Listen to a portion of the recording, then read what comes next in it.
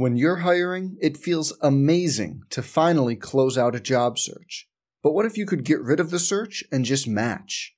You can with Indeed.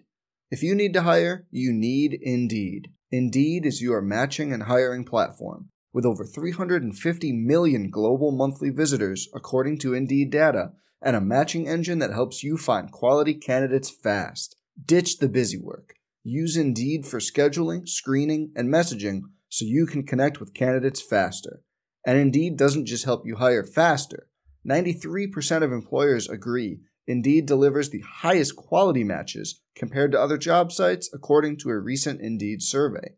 Leveraging over 140 million qualifications and preferences every day, Indeed's matching engine is constantly learning from your preferences, so the more you use Indeed, the better it gets. Join more than 3.5 million businesses worldwide that use Indeed to hire great talent fast.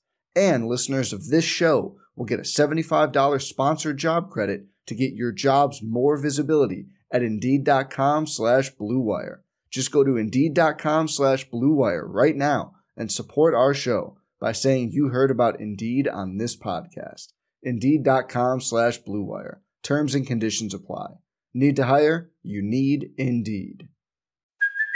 Hey, it's Kaylee Cuoco for Priceline. Ready to go to your happy place for a happy price? Well, why didn't you say so? Just download the Priceline app right now and save up to 60% on hotels. So whether it's Cousin Kevin's Kazoo Concert in Kansas City, go Kevin, or Becky's Bachelorette Bash in Bermuda, you never have to miss a trip ever again. So download the Priceline app today. Your savings are waiting. Go to your happy place for a happy price. Go to your happy price, Priceline. Some people just know bundling with Allstate means big savings. Just like they know the right ingredient means big flavor. They know honey on pizza is where it's at. And olive oil on ice cream is the cherry on top. And they know when you bundle home and auto with Allstate, you can save up to 25%. Bundled savings vary by state and are not available in every state. Saving up to 25% is the countrywide average of the maximum available savings off the home policy. Allstate Vehicle and Property Insurance Company and affiliates, Northbrook, Illinois. From Learfield in the south end zone of Kyle Field, this is Studio 12. And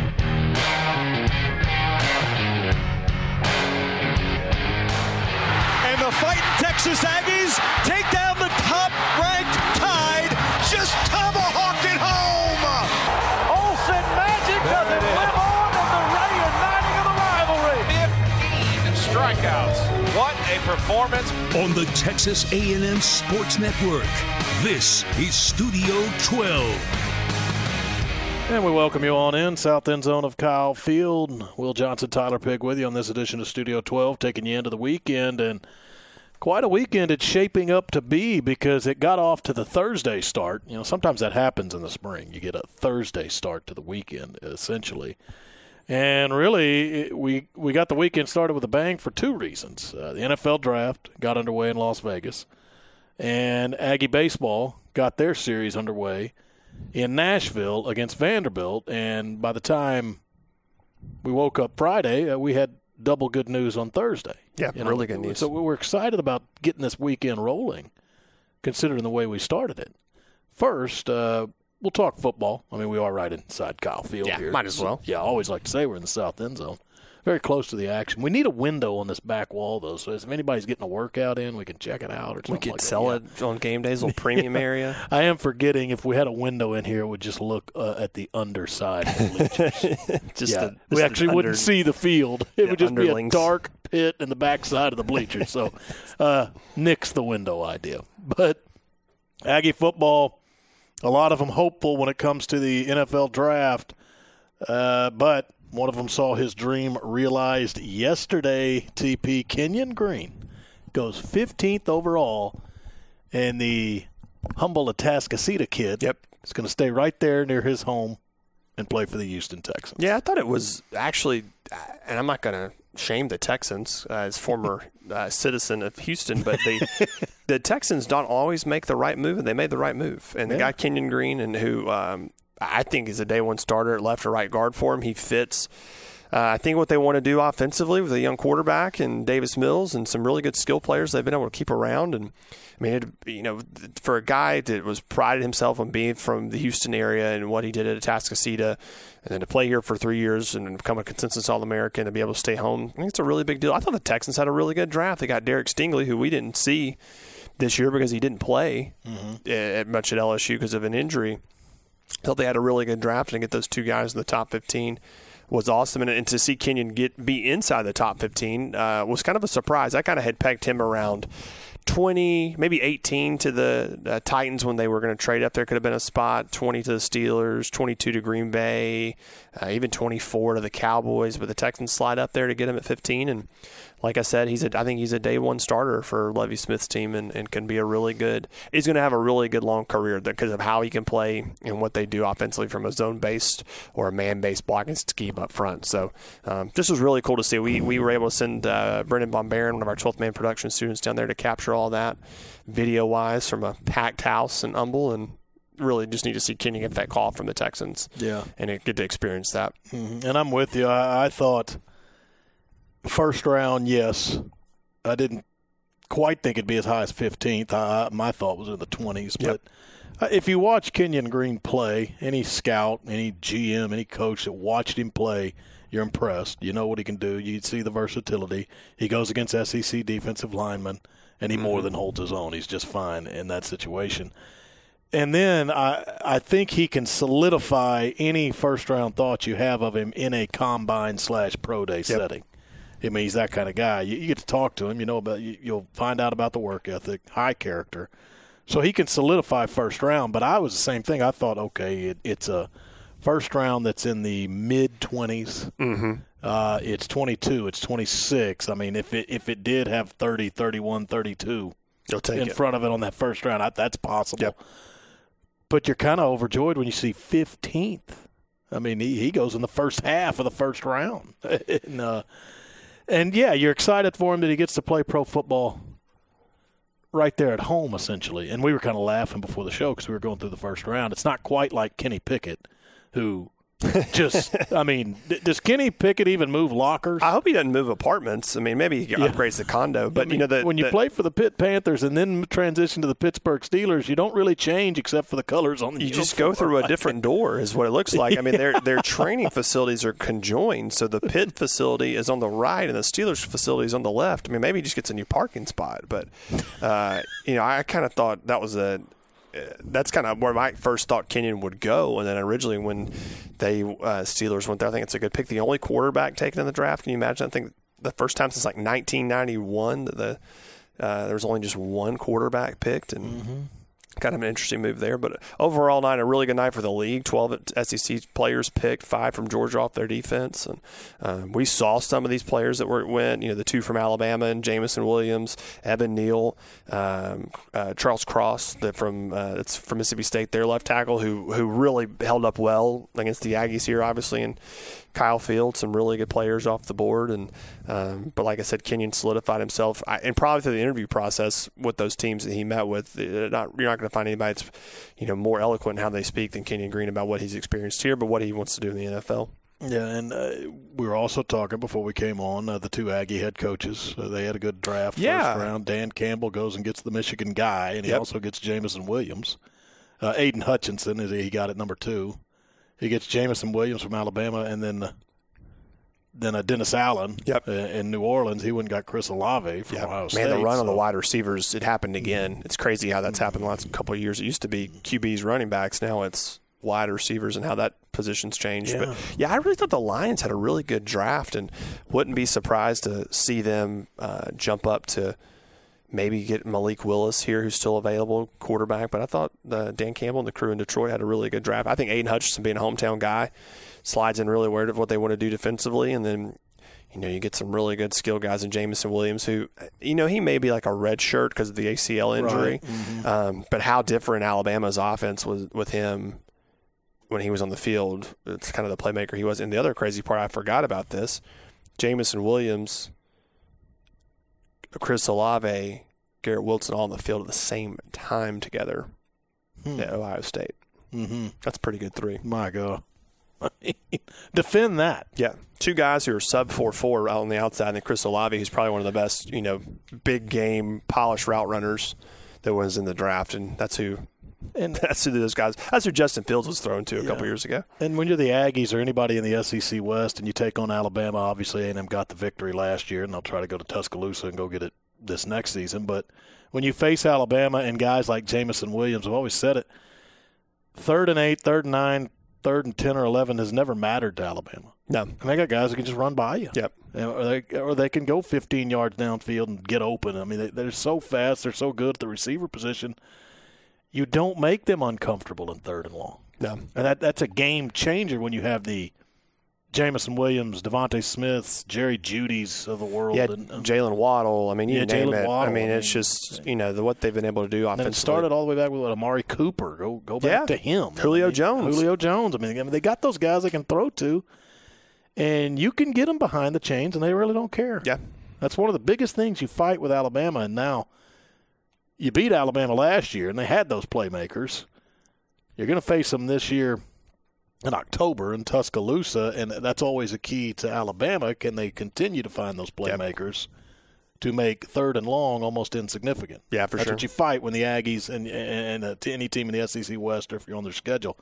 Oh, and Texas has to fight it this year. They do. Because Alabama's going to come. Yeah, I heard some talk about that on the so. way in today. It'll be interesting to see what that Alabama team looks like against that Texas team who didn't have a first-round pick again. So again. Yeah, again. So, I think it'll be interesting. As we go to tonight, second round starts tonight. I think 3 guys you can kind of look at. 2 for sure that I feel like will come off the board is DeMarvin Leal and Isaiah Spiller. Now, I think Marv was really penciled in as a first-round pick last year, kind of more of a second, third round for a lot of the mock drafts. I think Marv's a steal if he does get to the 3rd round. I would be surprised if he's there.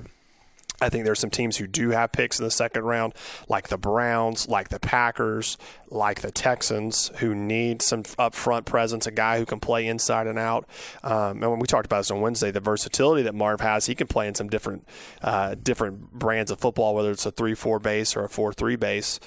I think he's got a lot of ability, and we saw him do that here all year long, or really over the last 2 years. And then Spiller, I think there's a lot of room for Isaiah Spiller because it's not a super deep running back class. And we talked about this position is just kind of it is what it is. Yeah. It was a running back pick in the 1st round. Right. That's not an anomaly anymore.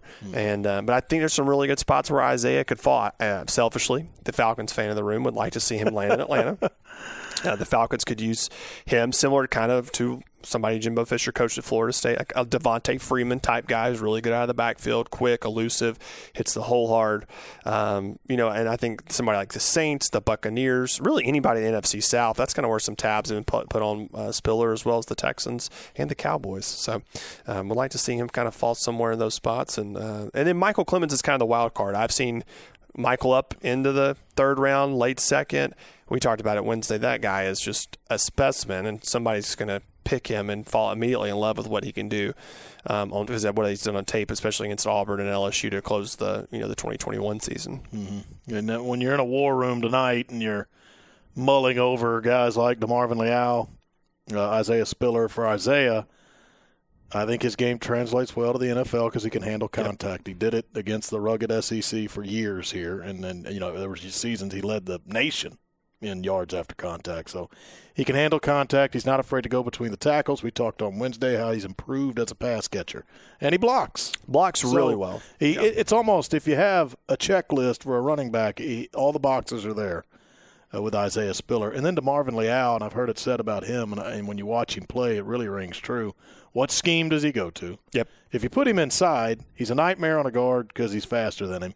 If you put him outside, he's a nightmare on a tackle because he's more powerful than him. So I would think if you're looking at that in a war room with those guys, you're saying, look, we got to get these guys. And I think almost you use the label steal with both of them. And if they're going to if they're going in the 3rd round, I'm using steal for both of them. Yeah, but agreed. Maybe they bump up. Maybe they get a little higher. Yeah, I'm checking. Dane Brugler's kind of a guy I really like to follow from The Athletic. He does a really good job of checking out those guys. Right now he has Spiller, 3rd round, the 82nd pick to the Falcons, so I will rejoice if that occurs. All right. and then Marv going 93 to the 49ers. And if he falls to 93, I'd be surprised. That'd be a really good pickup for San Francisco and the style they play defensively. I think the key for Spiller is I do think Breece Hall from Iowa State is probably the first back off the board. Then if when Breece Hall gets off the board as Spiller, I think he's kind of the consensus number 2 back in this draft. Probably the kind of what gives Breece Hall is the leg up is probably how efficient he is in the passing game. If you watched Iowa State and how Matt Campbell plays, they really use him a lot in the passing game and the screen game. So his game translates really well. And then once you see Breece Hall come off the board, I think it's when Isaiah Spiller's next. All right, NFL Draft continues tonight from Las Vegas. Kenyon Green is already off the board. He went in the first round last night.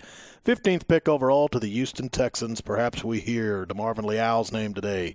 Isaiah Spiller may go today. Maybe Michael Clemens in there today. More Aggie hopefuls in that NFL draft this evening from Vegas. Last night also the weekend got off to a great start. A nice Thursday start as baseball hit the diamond in Nashville and won the opening game of their series against Vanderbilt 5-1 over the Commodores. That is what we discuss on the other side of the break. It's a Friday from the south end zone of Kyle Field right here on The Zone. College Station just got a whole lot more comfortable, Aggies. Mizzen and Main is known for making the world's best performance fabric dress shirt, but now they've got something comfortable for every hanger in your closet. Shop their workday and weekend clothing. That includes pants, polos, and pullovers at mizzenandmain.com. Will and Tyler back with you on this Friday edition of Studio 12. And last night, A&M baseball got their series in Nashville started against the Vanderbilt Commodores. And you're heading down the home stretch in the SEC season. Everything matters now. Something rides with every pitch.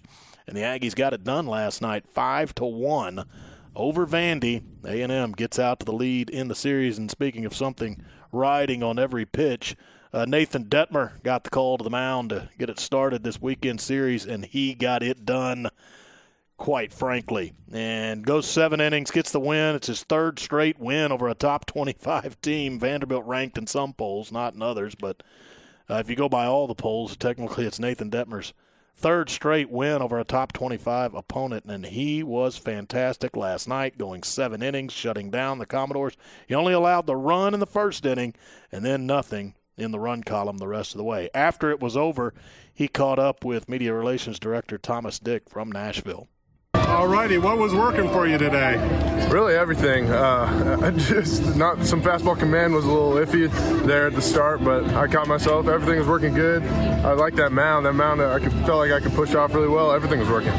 And then just talk about the clutch hitting you guys got behind you. Oh yeah, that hitting has been rolling wrong. I love it. I love our hitters. I have so much trust in them. If I could just throw out them zeros, I know they're going to pick me up. And then just talk about Friday night battles in the SEC.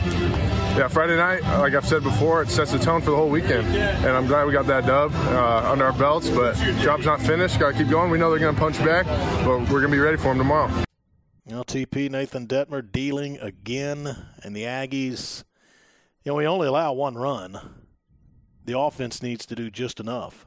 And for most of the game, they were doing just enough. And I thought it was nice to see you put Jacob Polish into the game, throw the final 2, and relieve Nathan Detmer, and Polish does what he does. I mean, he's been great as of late. What he did against the Arkansas series, he was named one of the national players of the week. Yeah, he got 2 saves, just was brilliant against Arkansas. And then Polish backed it up with 2 great innings last night in relief of Nathan Detmer. But I liked that you're up 3-1 late in the game. You got Polish in. You feel good about everything. It's almost like let's just go get our last 6 outs, and then when he gets done with the 8th, it's like let's get our last 3 outs. But this offense just has no quit in them. They were kind of methodic throughout the rest of the night. Yeah. They weren't great, but look, they went out and got insurance in their final at-bat, the top of the 9th. They put up 2 more and made that bottom of the 9th almost just near impossible for Vanderbilt to try. Yeah, that 2-run 9th is really kind of felt like everybody could take a deep breath, because I actually thought Chris McVelvain, that threw for Vandy, the starter, he was pretty good. I think he only gave up 2 runs and struck out 7, had a couple walks that came back to bite him there. Mm-hmm. But they really were able to get into the Vandy bullpen and make some hay, and then we were able to tack on those 2 runs like you did off Patrick Riley in the 9th, who's been pretty good for Vanderbilt out of the bullpen all year long. I really thought that's when it just kind of let everybody take a deep breath, and then Polish comes in and goes 1, 2, 3 right there in the ninth and gets the outs. And like you said, I thought A&M offensively last night was kind of methodical. It was kind of a slow start. Did get the run in the first, then took a little bit to get going again. Played those 2 in the fifth and the sixth, but Cole Kaler in the leadoff spot, another really good night. I thought Dylan Rock was able to get on base. He was over 2, but drew kind of 2 key walks, and then you get the RBIs out of Moss and Bost there in the middle part of the game, and we're able to really open it up. And that Bost RBI double to me was really kind of all right, we're in control here. Let's go get these 3 outs and take game 1. Mm-hmm. And then if you watched the broadcast last night, they talked about it, and this is something Aggie hitters do time and time again. I mean, they're tough outs because they won't go down. Yep. Foul balls with 2 strikes. Innings aren't over lately with this offense. You get 2 outs, and you still have work to do. This team is starting to hit better with 2 outs. They hit pretty well with 2 strikes. Yep. It makes them just so taxing on an opposing pitcher. I mean, long at bats. You just face Jack Moss one time. Yep. And you feel like you've exhausted everything you have.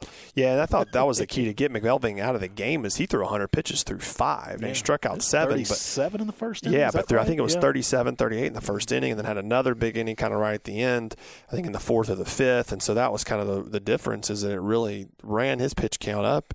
And unlike that for Nathan Detmer, I think the most pitches he threw in an inning may have been like 25. Mm-hmm. When he ran a little bit of traffic in the first inning. And other than that, it was pretty smooth sailing for Detmer, which I would say was his 5th straight, just really good start. I think this may have been his second best start of the year probably. Mm-hmm. And then, like you said, you'll be able to punch it in and get Polish in the back, who probably can go again on Sunday like we saw last weekend against Arkansas. So key to tonight's getting a really good start out of Micah Dallas. If you could replicate what you got last night into the night out of Micah Dallas, I think you would really take it. Who I thought pitched well against Arkansas on Saturday, just didn't have his best stuff, but kept A&M in the ball game, and then I think he's got a really good chance to hopefully rebound against the Vanderbilt team offensively that just, to me, doesn't threaten like they used to. Yeah, we were kind of talking about that before the show that, look, Vanderbilt's Vanderbilt. You play them in Nashville, you better buckle up. I mean, that's not going to be an easy 100%. series, but are they what we've seen in these recent years? I don't know. Maybe not quite. And what does that mean? Well, they're still a heck of a ball club. Maybe they're just not the elite Vanderbilt that we've seen in the past few years. Yeah, they've got some really good pieces. The Bradfield kid can really run. Don't let him on base. Him out. Don't let him get on base. If he's on base, he's on second base. Yeah, he's got nobody's thrown him out all year. If you watch Formula One, they have the 5 green lights that start and they turn off. He's got 5 green lights. That guy can run.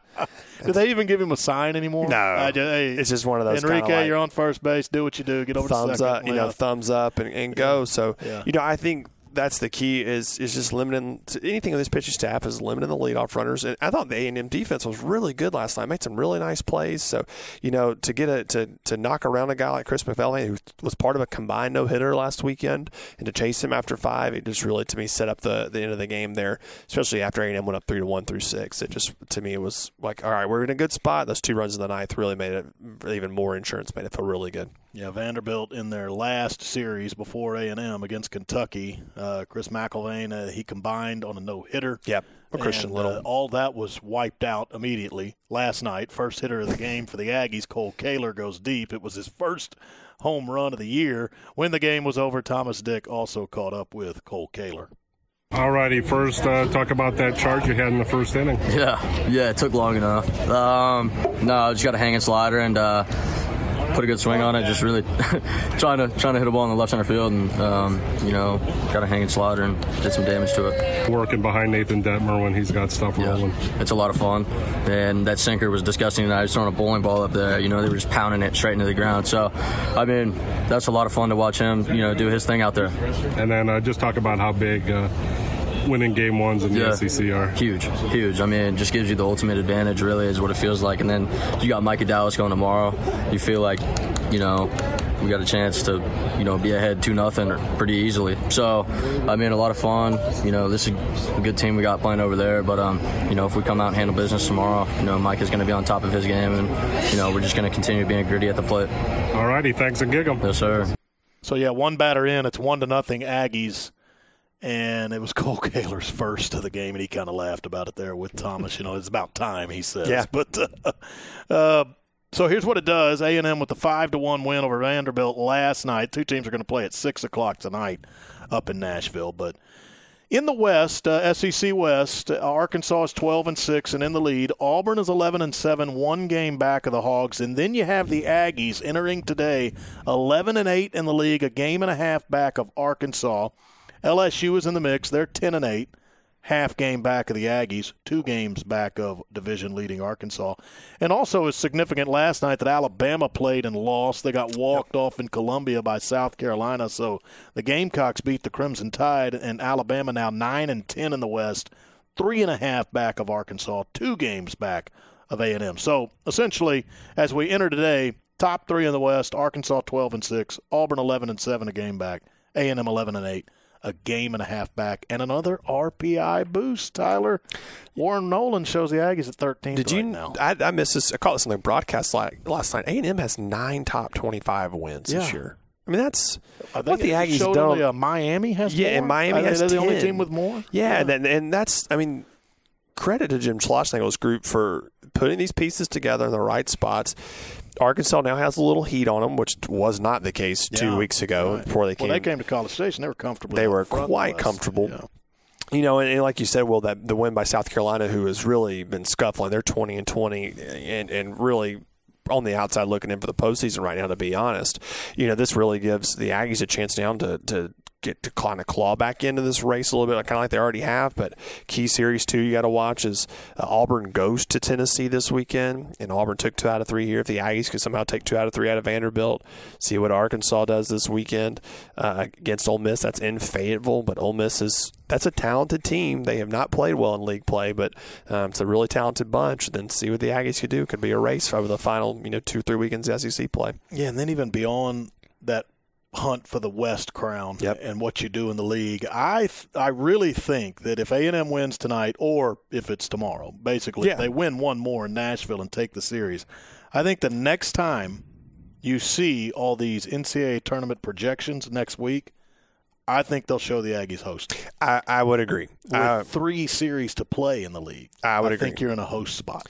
That's what you're fighting for. I think so too, and I think for me, what's interesting will be how this team treats the stretch run with Mississippi State and Ole Miss looming, 2 teams who, when you originally looked at the schedule, you said, man, that is a really tough close. What a close, yeah. Preseason top 5, at what point, the number 1 team in the country in Ole Miss, the defending national champions in Mississippi State. Now it seems like, hey, we're all not only in the business of trying to maybe hunt down an SEC West crown, but it may be not against the team that we thought on paper we were going to play. So I think that will be the kind of key to this whole thing is how does A&M close the stretch run. But if you get the starts you get out of Nathan Detmer, then if Micah Dallas is on, man, you got to feel really good about where this team stands. And what the bullpen's done really over the last month has been really impressive. It was not the strong point of this team in February and early March, and it's really become a kind of an anchor point of this team and what they can do out of the bullpen and getting outs when needed. Mm-hmm. Texas A&M, they get it done last night over Vanderbilt, 5-1. The Aggies win it. And A&M and the Commodores tonight from Nashville at 6 o'clock, game 2 of the series. We'll take a break. We'll come back. We'll keep it on the diamond, but we'll talk softball as A&M is headed to Columbia, and they have a series tonight, tomorrow, and Sunday at Missouri. Discuss it on the other side of the break. It's Will and Tyler with you on the Friday edition of Studio 12. And it's coming to you from the south end zone of Kyle Field as always. And as always, it is right here on The Zone. Will and Tyler back with you, Friday edition, Studio 12. We discussed the NFL draft already. Kenyon Green, first-round pick to the Houston Texans, number 15 overall. And then we're hoping to hear a few more names called for the Aggies today, rounds 2 and 3 of the NFL draft tonight in Vegas. Do we hear DeMarvin Leal? Do we hear Isaiah Spiller? Maybe Michael Clemens? More Aggies set to go in the NFL draft. Also talked baseball. A&M won last night over Vanderbilt 5-1. And they take the opening game of that series and game 2 from Nashville tonight at 6 o'clock. Also tonight in Columbia, the one over in the western portion of the SEC. Now, Mizzou is in the SEC East, but There's 2 Columbias, we know, in the SEC. But this one's Columbia, Missouri. Texas A&M softball is headed there to take on the Mizzou Tigers tonight, tomorrow, and Sunday. And you're starting to see maybe a different outlook for Texas A&M softball than you would have had, let's say, 8 to 10 days ago. They were coming off a tough series a couple weekends ago at Tennessee. You had to come back home, and you were facing Alabama, top 5 team, best pitcher in the nation, essentially. And you go and take 2 of 3 from Alabama at home. And then, as you guys mentioned, you guys were out there Wednesday at Davis Diamond for the Aggies' win over Lamar. You survived the potential RPI nuke, I think as you guys or Matt Simon put it. Yep. You did beat Lamar, so you just – Jo Evans has always had confidence in her team. She likes this team and their capabilities. Mm-hmm. But I think they go to Missouri now with, just a tangible, visible – I should say, a tangible vision of what they could be. Yep. A blueprint coming off that Alabama series. A blueprint of how to beat a ranked team and that's how to true finish. Confidence. Yeah. When you see it because of what you did last week, and that's true confidence you go to Columbia, Missouri with. Yeah, and I think, too, to me, the more impressive win, beating Alabama 9-1 in 5 is awesome. It's the first time Alabama lost to an unranked team in 5 innings since, 1997. Which is a pretty long time. We've gone through a couple presidents since then, so it's been a little bit of a change. Some things have changed. The internet's a big deal now, and I think the confidence of that 6-4 win and how the Aggies had to close it with Alabama threatened late, and to be able to put that game away in a situation they had been in time and time again and not really seen a lot of success, they come through and get that win. And then Saturday being able to beat Alabama 9-1 and really put an exclamation point on the weekend. And the Sunday game was great. And if A&M is facing any other pitcher in the country, maybe besides Montana Fouts, they probably find a way to win that game. Credit her for doing it. Really just being the workhorse for Alabama in that game. The Aggies did a pretty nice job of keeping their bats at bay all weekend. Alabama only scored 9 runs the whole weekend, and won 4-2 on Sunday. But Fouts was just really phenomenal down the stretch when the Aggies tried to threaten a couple times in the 5th, 6th, and 7th. She just shut the door. So take 2 out of 3. Now you go to Columbia after getting by Lamar on Wednesday night. Missouri coming off a big series win at Kentucky. Kentucky, a top 15 team. They took 2 out of 3 and won the 2 games they won by 8 runs or more. In fact, they won the Friday game 13-0. Through a 5-hit shutout. So Missouri's a team that's been hot and cold. They started out 0-5 in the SEC. Key to me is for the Aggies is what they did last week is try to win game 1. I think that team played so much freer on Saturday when they had a 1-0 lead in the series. And Jo Evans has talked about a lot with us when we've talked prior to games is this is a young team who's never had to manage playing in a series. You get a lot of these kids who play travel ball in high school. That doesn't exist. It's just tournament play over and over again. So how do you manage a series? How do you play in a series? How do you kind of take things, compartmentalize them, and move on? So be really key to see what the Aggies can do. Pitching staff-wise was really nice what they did last week and had a .58 ERA against Alabama. Thought Grace Uribe, Emily Kennedy, and Mackenzie Herzog were really good, and then got some timely hits. And it didn't all come from Haley Lee last weekend, Will. It was Morgan Smith with a big 3-run blast, Caden Baker with a big RBI single, Katie Dack with a home run and an RBI single, even on Sunday in the loss. Saw some different players come through in big moments, and hopefully that carries over this weekend in Como. Yeah, and as you move along during the season, especially when you get to the postseason, you start to get, or you have to get, those performances. Yep. That maybe you didn't expect. You're going to get it from Haley Lee. You just understand that, whether it's non-conference, conference, or postseason. She's done it before, but you brought up a name there in a Katie Dack. Maybe she's starting to get more comfortable. Who has been A&M's, if you look at it on paper, their second-best hitter in SEC play. From the power and the RBI standpoint. And she had a home run Wednesday, too. She had a mammoth opposite field blast on Wednesday, and they found a way to get her bat. She caught the Wednesday game, looked really good. Here's the thing, Will, that impresses me about this freshman class. Emily Kennedy's seen some success now in the circle, which is awesome. Emily's got a lot of good stuff. Going to be really good for a long time. Coco Woolley tied for second in the SEC in hits in conference play. That's really impressive for a freshman. Katie Dack has hit 5 of her 8 home runs and I think driven in over half of her runs from the RBI standpoint in SEC play. Does not happen very often. Your average, your numbers do not increase in conference play. You've got a group of, a pair of freshmen that have done that. That bodes well for this program long term. And then another name I'll throw at you. Now, she's a quiet person, very focused person individually in Morgan Smith. And so it's almost like she can go out there, play well, and you may not notice it. But, it felt like she's been hitting over 300 all season long. And whether you notice it or not, Morgan Smith seems to be one of those key cog in the lineup that you will need in Columbia, Missouri this weekend. You'll need her back at home against Arkansas and on through the postseason. Her numbers are never going to blow you away. She's never going to, Morgan's never, it's not an elusive power hitter where she's going to hit a ton of home runs. But what she does, especially in the 2 spot now in the order, she is able to drive the ball to the opposite field. She's a left-handed hitter. The other thing to do, she controls the bat really well, doesn't strike out a lot. And in fact, if you watch the at-bat against my Lexi Kilfoyle on Saturday night where she hits the 3-run blast to left, it was a 10-11 pitch at bat, and she actually insided out that pitch over the wall and left. It was a really nice piece of hitting that Morgan put together and has been really consistent all year long. And I think having her in the 2 spot last couple of games has really been kind of a key for the Aggies offensively. And we'll need it this weekend against a Missouri team who has some good pitching and can score runs in bunches. We saw it last weekend in Lexington. A&M in Columbia to take on the Missouri Tigers tonight, tomorrow, and Sunday. Aggie softball with just 2 series in the SEC remaining. This one against Mizzou, and then next weekend they're at home against Arkansas. In between that, though, you got the doubleheader going to the down H. in Houston. Going to the H on Wednesday. Got a little caravan going down there. I was gonna say, there's got to be some barbecue. Yeah, we're gonna not an undisclosed location. We won't disturb it on air. Yeah, we don't want our fan club to come and stalk Matt down. When he's doing his barbecue. And I think Tom the Stick may come too. So that might the posse may come. He could smell the barbecue from down there in Houston. He said, I'm gonna. What time's the doubleheader start in Houston? 3. I think we're planning to leave about 9:30. Yeah. Get to. We have 3 potential destinations. I'll lay them out. Blood Brothers in Bel Air, Truth Barbecue, which is kind of off Memorial, and then Pit Room.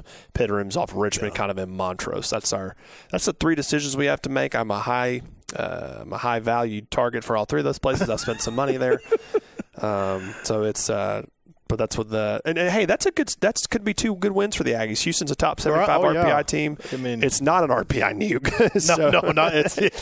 I know Kristen Vesely quite well from my time down there, and she runs a good program, and they've got a good team. So it'll be good. This is a makeup game from a couple weeks ago, and actually will be a good midweek kind of close for the Aggies to get some games in against Houston, who's a good team. And like we said, it's not the RPI 277 that Lamar was.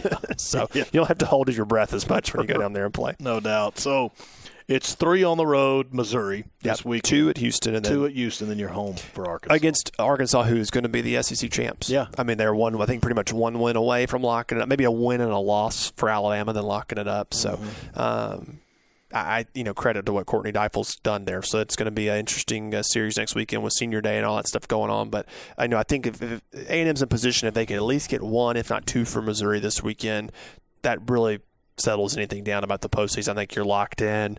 Vice versa, if you get 1 in Missouri, 1 from Arkansas, I think you're in a really good place. Go play in the SEC tournament where it's wide open, and then get to regionals and see what happens. Yeah, because the RPI is going to be fine from here. Yeah, A&M's 35 right now, and like I said, a series win over Missouri, who's 22, would do a lot of good for you. And Missouri's ranked, so the Aggies will play. Well, this is what's nuts. Every conference opponent they will play is ranked. Who has faced a schedule like that in any sport? Anywhere. I've watched a lot of college softball in my life. I've never seen that in this league. Pac-12 is good, but I bet ACC nobody's out there. is decent. Yeah. Big 12, not so much. Yeah, you get all these ranked teams in the SEC, but I bet nobody's ever had to face all ranked. I told Matt this on the broadcast the other night. We were talking, kind of going through RPI stuff. OU is the master class in softball right now. Number 1 team in the country. Avoid that region. At all costs. They have, I believe it is, 1 more top 50 RPI win than the Aggies have. Because they're in the reverse. They have to go out and play so many teams in the non-conference play because the Big 12 minus Texas and Oklahoma State there's really not any oomph to their schedule down the stretch. No doubt. So that's kind of, I mean, you think, you can look at the A&M record and go, that's not as good as you would want it to be. Their quality of wins are really good, including over Western Kentucky, who beat Alabama on Wednesday night. Yeah. I mean, also one more note, SEC tournament in Gainesville this year. Correct. Right? Yeah. Starts May 10th, I believe. So, road Missouri, road doubleheader during the midweek at Houston, home against Arkansas in a series next weekend at Davis Diamond. Then it's off to the SEC tournament, all before Selection Day for Texas A&M softball. But the matter at hand is the Mizzou Tigers tonight, tomorrow, and Sunday from Columbia. When we come back, we'll wrap up this edition of Studio 12. Will and Tyler with you on the Friday edition, taking you into the weekend, and it is right here on The Zone. Welcome back, taking you to the top of the hour, taking you into the weekend at Studio 12 on a Friday. And only one home event for Texas A&M athletics here in College Station over the weekend, and that is your track and field squad hosting the alumni muster at E.B. Cushing Stadium tomorrow. Essentially, it's going to run all day, but a lot of the heavy action finals, things like that, are going to start toward the evening at E.B. Cushing Stadium. Got to talk to Javen Reed of women's track and field on our show Wednesday. Just an excellent conversation, and also we got to re-mention that she brought bacon.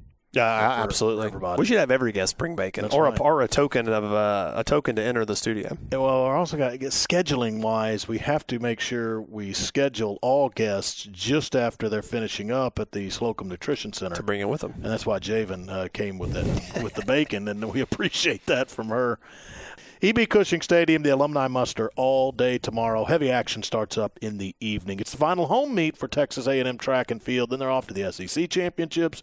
Then it's NCAA regionals, and then it's NCAA championships, all down its own home stretch here in the outdoor season. Also, we learned earlier this week that women's golf, they are the number 3 seed in the Franklin, Tennessee regional up there near Nashville. Garrett Chadwell and his team getting into the regionals in his first year. They get the Franklin, Tennessee assignment as the number 3 seed. And then it's coming up pretty soon here. We're going to know destinations for the postseason for a lot of Aggie teams.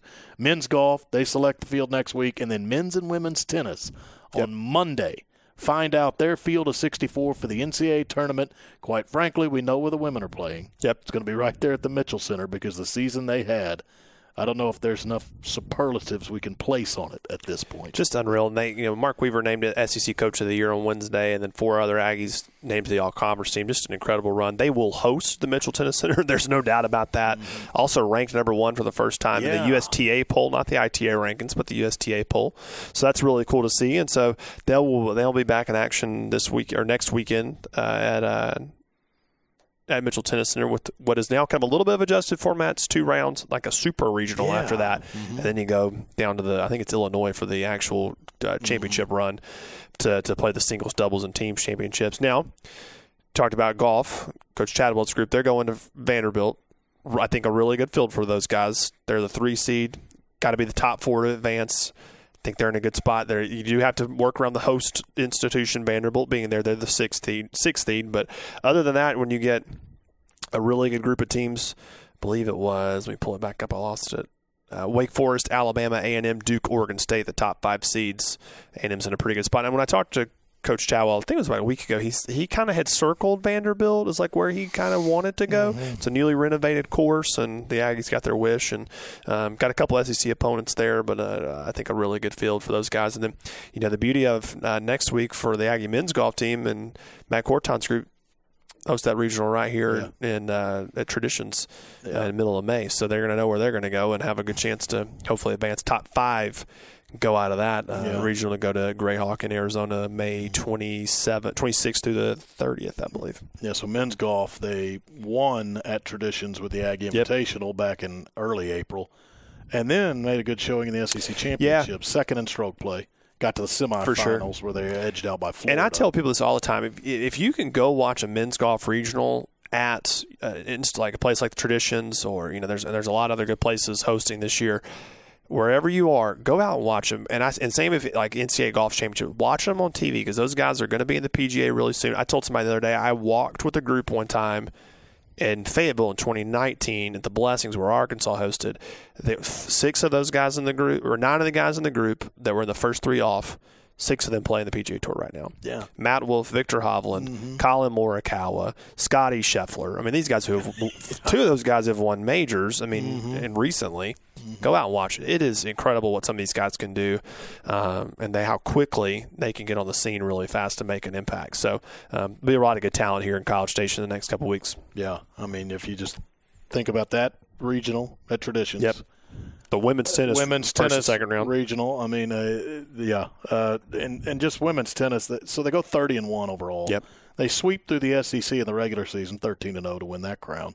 They sweep through the SEC in the championships in the tournament to win that crown. So a clean 16-0 sweep of the SEC season for women's tennis. And remember, the 30-1 overall, as we just got a few seconds left here, the loss was controversial. Yeah. It's not out of the question. You could be talking about a 31-0 team heading into and who did not have very many close matches in SEC play. Yeah. I mean, I think 2 or maybe there was 1 4-3 match looped in there, maybe on the road at Ole Miss. I think that's what it was. After that, they were kind of blowouts. Yeah, fun to watch. So, men's golf, women's tennis. They're going to host NCAA regionals coming up. Women's golf knows that they're heading to Franklin, Tennessee for the regionals.